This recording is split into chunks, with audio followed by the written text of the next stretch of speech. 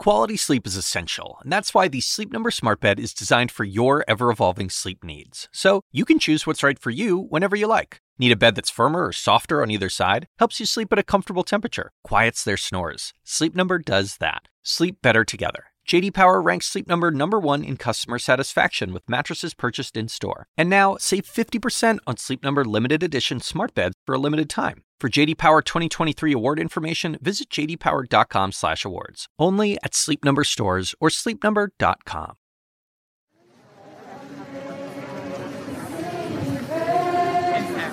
The question is sometimes asked or said, not as a question, as a statement. Women can't have it all. My response to that is, I have had it all in my long life, but not necessarily at one time. Help me finish this sentence, okay? There will be enough female justices on the Supreme Court when there are... When there are 9, of course.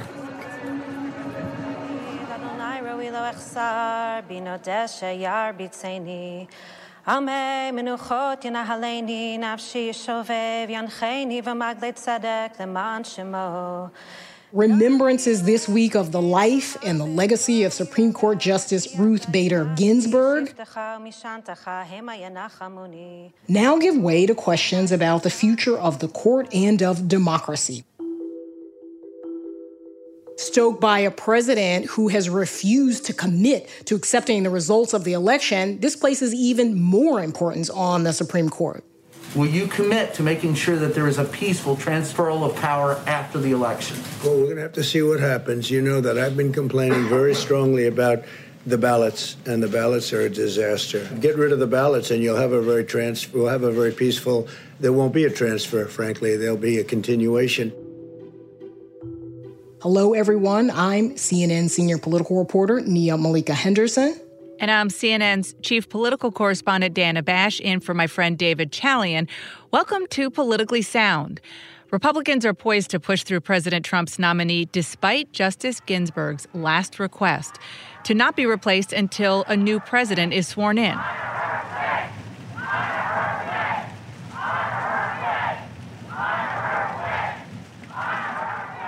What you were just listening to were people chanting outside the Supreme Court, "Honor her wish," while President Trump was there with his wife to pay his respects. But the president's strategy of voter suppression, legal challenges, and a stacked Supreme Court is clear. It remains to be seen if this replacement fight will finally be the jolt to an incredibly stable presidential race and whether voters will truly be motivated by the future of the Supreme Court. But the political battle lines are very much drawn. President Trump is trying to deliver for his base of court-conscious conservatives. The appointment of a United States Supreme Court justice was much more important to the voters than I thought.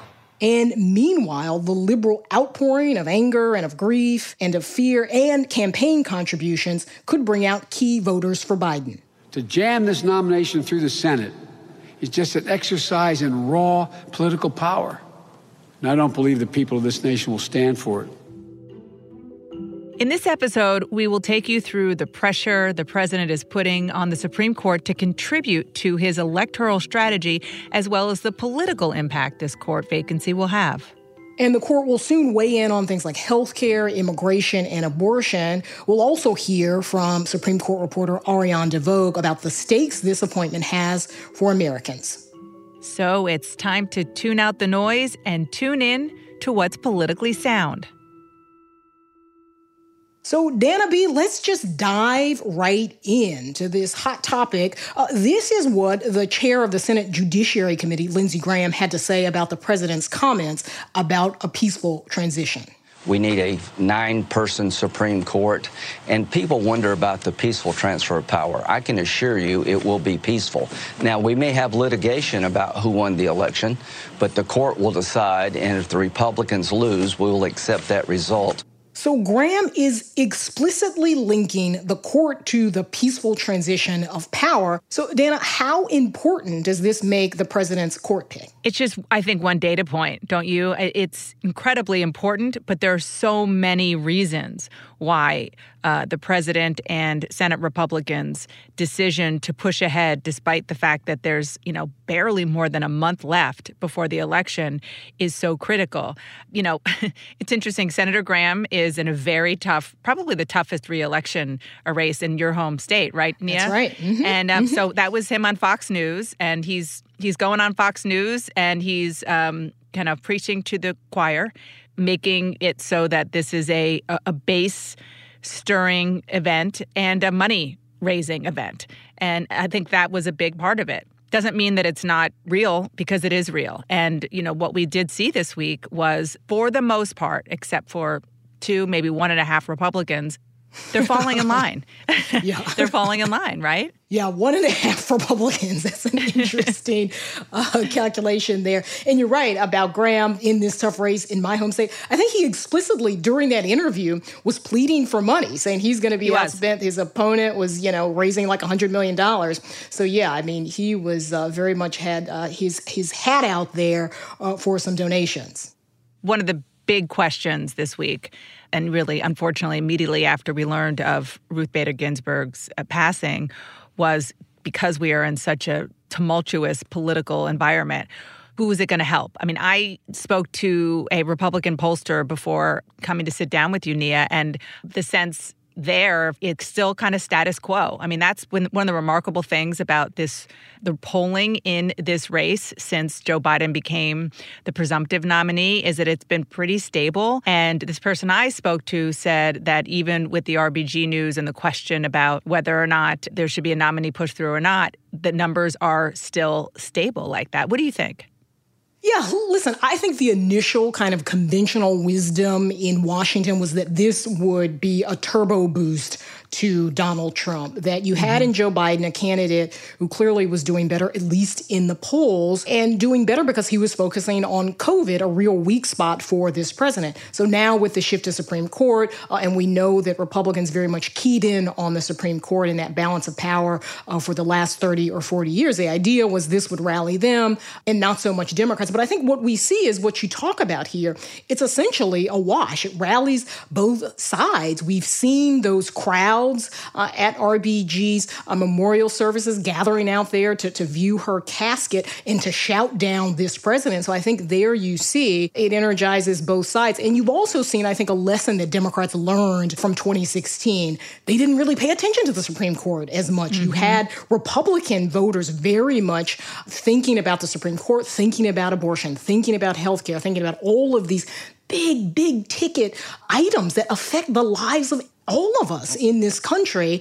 That's what Republicans were thinking about, Democrats not so much. And so now you see sort of a flip with Democrats in some ways thinking about it more than Republicans. No, it's true. It's very true. And, that's been the case really for a generation, right? Ever since Souter. Ever since George H.W. Bush nominated Souter, the conservative legal community made a pact that they were going to become a force to reckon with within the Republican Party, and they were. It is different now for Democrats.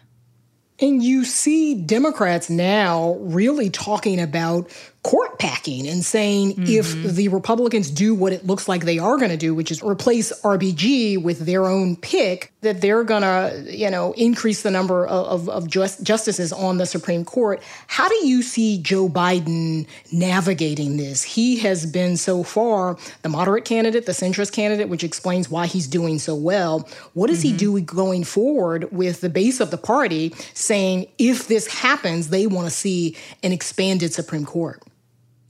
He's going to have to answer that question directly. He hasn't really yet since Ruth Bader Ginsburg's passing. But you're right. In the primaries, he held firm, saying, I don't think this is the right way to go, because that's really where he is. I have thought it was really interesting. In fact, let's play that soundbite from Joe Biden, and then we'll talk about it. I would not get into court packing. We had 3 justices. Next time around, we lose control. They had 3 justices. We began to lose any credibility for the court has at all. That was Joe Biden in October during a CNN debate, and he hasn't said anything different now. But what I was going to say is that in some ways he has he's able to play good cop, bad cop right now. It might change. What I mean by that is that he can stay consistent on that and allow Chuck Schumer to say things like he did on Sunday everything is on the table, standing next to Alexandria Ocasio-Cortez, who is one of the loudest and most influential voices for the more progressive wing that clearly wants to do something like that. I don't know that Biden can maintain that, particularly since we have a debate coming up, and it's impossible to think that he won't be asked this question. But so far, he's been able to kind of stay, again, consistent while still allowing progressives to think it's a possibility. But Nia, so much of this is about the Senate and about the battle for Congress and control in November. We talk so much about presidential politics, but I mean, now more than ever that we're seeing the effects of what it means when one party controls the Senate. How do you think it's going to affect some of the key Senate races, particularly the vulnerable Republicans, because it is mostly Republicans that are vulnerable? That's right. And surprisingly, somebody like Lindsey Graham, as you talked about before, oddly vulnerable. Listen, we'll see what happens with that seat. People like Susan Collins, she seems to be down in that race, 5 to 10 points, depending on the poll you believe. So she's got to really stake out, who is she in this race? Is she trying to court those conservatives who really are thinking about the Supreme Court, want to see this happen? She, of course, has come out. I think she might be one of those 1.5 Republicans. She's the one. She's not the half. She's the one. Okay. So, yeah, she came out and said, listen, it's not acceptable to have somebody in this seat before the election. Who knows what that means for after the election?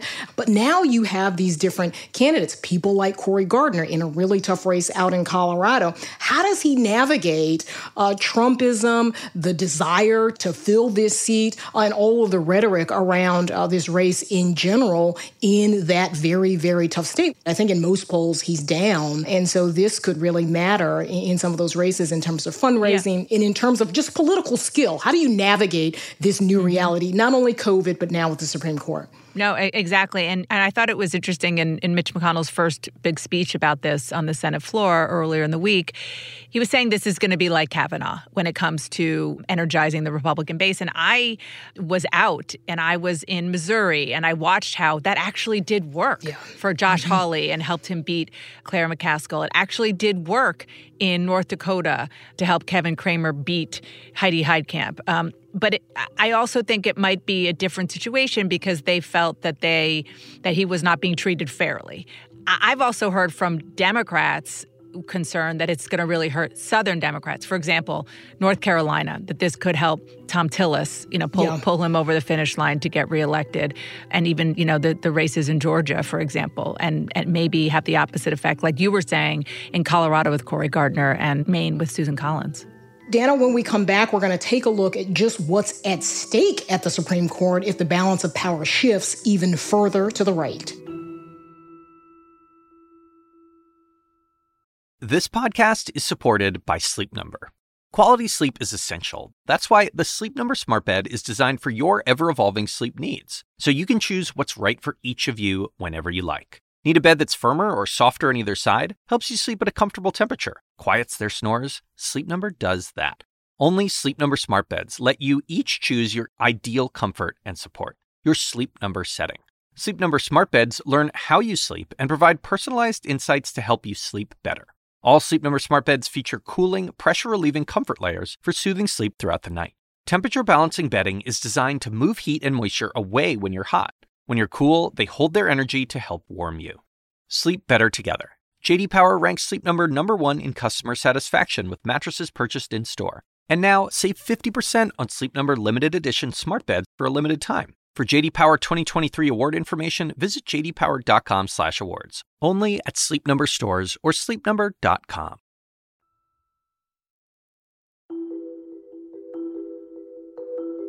Supreme Court reporter Ariane DeVoe, she joins us now. Ariane, we were just talking about the politics of replacing Ruth Bader Ginsburg, but I just want to take a moment with you and ask you, as someone who's covered the court for a long time, what do you make of Justice Ginsburg's legacy?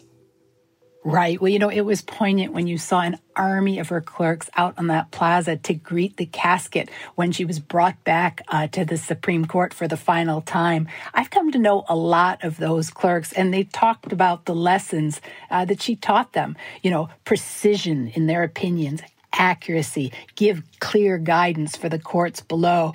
But, she was always this consistent liberal vote on the court, but she also taught them a lot of life lessons. This woman who blazed trails as a young woman, striking down laws that treated men and women differently, she told her young clerks, you can have it all, but maybe not at the same time. And then, of course, they saw her Herculean strengths. She pulled all-nighters sometimes, writing orders or opinions, and, of course, battling through the 5 bouts of cancer. Really inspirational, and you think about the ways in which she has shaped our lives, and that is really what her judicial legacy is. But in some ways, it's now certainly in question. The law will change in the areas of the Second Amendment, voting rights, women's reproductive health, and this new nominee, whoever it'll be, will serve for decades.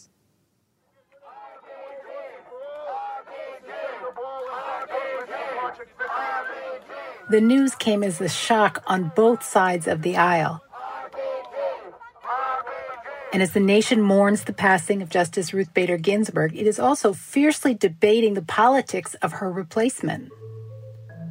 What seems clear now is that the balance of the court is about to become even more conservative, and that potentially puts a lot at stake for many Americans. Well, this is a huge time to lose a justice, and the election's coming up. It's huge. So it's just an important time for that, and thinking about how big of an impact that's going to make there. For example, the Trump administration has made it clear that it wants to invalidate the entire Affordable Care Act. Now is the time for us to keep our promises. Step 1 will be to repeal Obamacare. And DACA, the program offering protections for nearly 700,000 undocumented people brought to the U.S. as children. My dreams, my future would just be washed away. There wouldn't be anything for me to do. And chip away at the abortion protections codified by Roe v. Wade. We are going to get rid of Roe v. Wade. Roe v. Wade is dead and gone. People may not cast their vote based on the identity of the next justice, but the outcome of these cases is going to impact millions of Americans, as well as Justice Ginsburg's legacy. Real change, enduring change, happens one step at a time. Take the Affordable Care Act.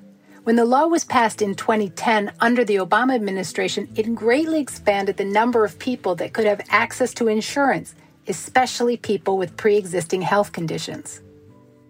And 1 week after Election Day, the Supreme Court will hear arguments to invalidate that law and kick 25 million people off of health care, including 8,000 people in the rural county in Michigan where I'm going to work right now.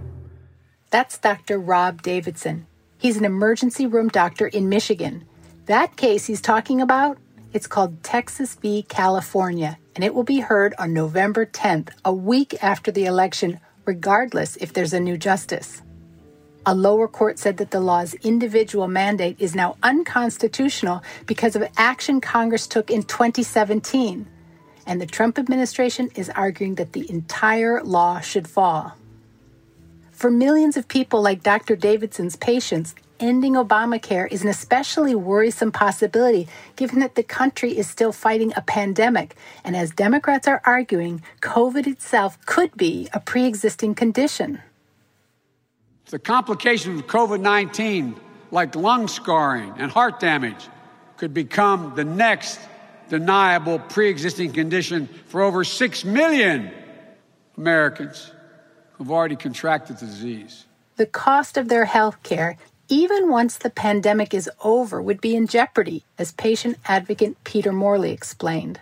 It's meant so much and has done such an incredible amount. I will never understand why the GOP and the Trump administration want to destroy it and dismantle it. The court's ruling on the ACA will have real, immediate impact.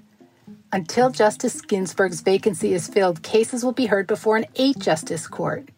That means if there is a split vote, it reverts to the lower court judge's ruling, which in this case likely means the end of the Affordable Care Act. Now, there are other things the court could do to avoid such an outcome, but it is a possibility. Healthcare may be the most immediate decision that could impact millions of Americans, but other issues like immigration and abortion may not be far behind. A right to choose, Roe v. Wade, big time is on the table, immigration, a lot of things that are coming through on the table right now. So it's important that the next person replacing her follow her legacy. As recently as June of this year, the Supreme Court blocked President Trump's attempt to end DACA, a program that protects some 700,000 undocumented immigrants brought to the U.S. as children. No fear! Immigrants are welcome here. DACA will almost certainly be challenged again, and with an additional conservative on the bench, it could be invalidated. That could impact hundreds of thousands of people. This is home. Just if we lose this paperwork, we cannot go about being regular citizens. We'd have to go in the shadows like people who are struggling to be documented. Some fear that a strong conservative court would simply overturn liberal victories from the past, such as Roe v. Wade. But repealing previous rulings is complicated and challenging. It's more likely that in the case of abortion, the court would hear new similar cases whose ruling would, over time, chip away at the protections of Roe v. Wade. Of course, there could be an unprecedented legal issue that reaches the court docket before any of these blockbuster cases, the election itself. Much like in 2000 with Bush v. Gore, the Supreme Court could be called in to help decide the outcome of the presidential election. And whether that is with a ninth justice on the bench or not, it would surely be controversial. Ariane, thanks so much for that great report on RBG, listening to those voices of people talking about her legacy and talking about what's to come. So fascinating. And I want to ask you, we were talking earlier about the president and the president's allies and saying that the court needs to be at 9 justices because it will potentially be called on to decide this election. And I think this will end up in the Supreme Court. And I think it's very important that we have 9 justices. This scam that the Democrats are pulling, it's a scam. This scam will be before the United States Supreme Court. And I think having a 4-4 situation is not a good situation. So, Ariane, could you talk about that from the perspective of the court itself? Well, first of all, I expect someone to call for the new nominee's recusal based on that answer, although I doubt it would occur. But the president is pushing this through as fast as he can, even though some senators wanted him to wait until after the election. But in the age of COVID, mail-in voting, we're already seeing some of these legal challenges coming up to the court. And keep in mind, before the election even, we'll have more emergency petitions having to do with issues like the mail-in vote, absentee ballots, and then maybe a Bush v. Gore-like challenge. There's a slim chance, but it's a possibility. And obviously all eyes will be on this new nominee to see how she would vote for the man who appointed her. Indeed, a lot of uncharted waters up ahead for all of us, but also maybe a flashback to the past with what we saw in 2000. Thanks so much, Ariane, for joining us. Thank you. Okay, Dana, so the death of RBG, terribly sad, and a real unexpected wrinkle in what has already been a crazy and very divisive election, even though I feel like we say that every week. But I also think there's still a lot we don't know about how this will actually affect the race. Why don't you try to connect the dots, a lot of dots, for our listeners? You know what? This is going to sound like a cop-out, but these are dots that we don't know yet if they will be connected entirely, right? I mean, we do know, obviously, there are real politics behind this. We do know that very likely, instead of being solely focused on the swing states and the battlegrounds, weeks, maybe even days before the election, we're going to be focused on a hearing room in Washington, D.C., where somebody is going to be, up for a lifetime appointment to the highest court in the land. And you're going to have a lot of electioneering via questioning. But if you just think about it, the confluence of all these events, the election, COVID, Supreme Court, and then when you look at the Supreme Court, what they are going to listen to with the ACA, it's understandable that Democrats are really honing in on health care because, first of all, politically, It's why they won the House in 2018, because they stayed focused on healthcare. But also, it is a real world impact, and it is a real threat when we see the fact that the Trump administration has a very viable case before the Supreme Court to do away with Obamacare just days after the election. Dana, you talk about healthcare, and as you said, that case will be heard, I believe, the week after the election. And you think really even beyond the election, what does it mean that this court could decide the election? You hear Lindsey Graham and the president obviously connecting what I think you can reasonably call the president's voter suppression efforts around mail-in balloting. You see him connecting that effort to the Supreme Court. So further sort of politicization of this court. And just beyond that, the fact that this is a president who, more than any other president that I can remember in the last 10, 20, 30 years, has shaped the judiciary. And so we are already living in Trump's America in terms of the conservative court, and it'll probably only be more so with this new Supreme Court justice. So all of these hot-button issues, all of the issues we talk about when we talk about the culture war, immigration, race more generally, abortion, and healthcare, they are going to be decided for decades and decades and decades by this court, by this judiciary, by Trump in so many ways, whether he wins or loses this election. And again, the Supreme Court could decide whether he wins or loses. We are going to be living in Trump's America for generations and generations, shaped by this judiciary. That's it for this week's episode of Politically Sound. Thanks so much for listening. And if you could take a few minutes to give us a rating and a review, only good ratings and good reviews, please. And also subscribe if you haven't already, wherever you get your podcasts. Politically Sound is a production of CNN Audio. This episode was produced by Will Cadigan and Mimi Mutesa. Haley Thomas is the senior producer. Raj Makija is the senior production manager. And Francisco Monroy is our engineer. David Toledo is the team's production assistant. And special thanks to Abby Sharp for her help on this week's episode. The executive producer of CNN Audio is Megan Marcus. We'll see y'all next week.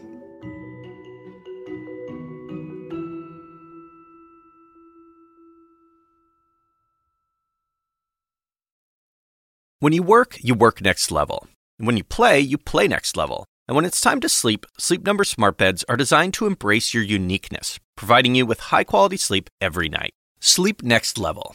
J.D. Power ranks Sleep Number #1 in customer satisfaction with mattresses purchased in-store. And now, the Queen Sleep Number C4 smart bed is only $1,599. Save $300 for a limited time, only at Sleep Number stores or sleepnumber.com. Prices higher in Alaska and Hawaii. Quality sleep is essential, and that's why the Sleep Number smart bed is designed for your ever-evolving sleep needs. So you can choose what's right for you whenever you like. Need a bed that's firmer or softer on either side? Helps you sleep at a comfortable temperature. Quiets their snores. Sleep Number does that. Sleep better together. J.D. Power ranks Sleep Number #1 in customer satisfaction with mattresses purchased in-store. And now, save 50% on Sleep Number limited edition smart beds for a limited time. For J.D. Power 2023 award information, visit jdpower.com/awards. Only at Sleep Number stores or sleepnumber.com.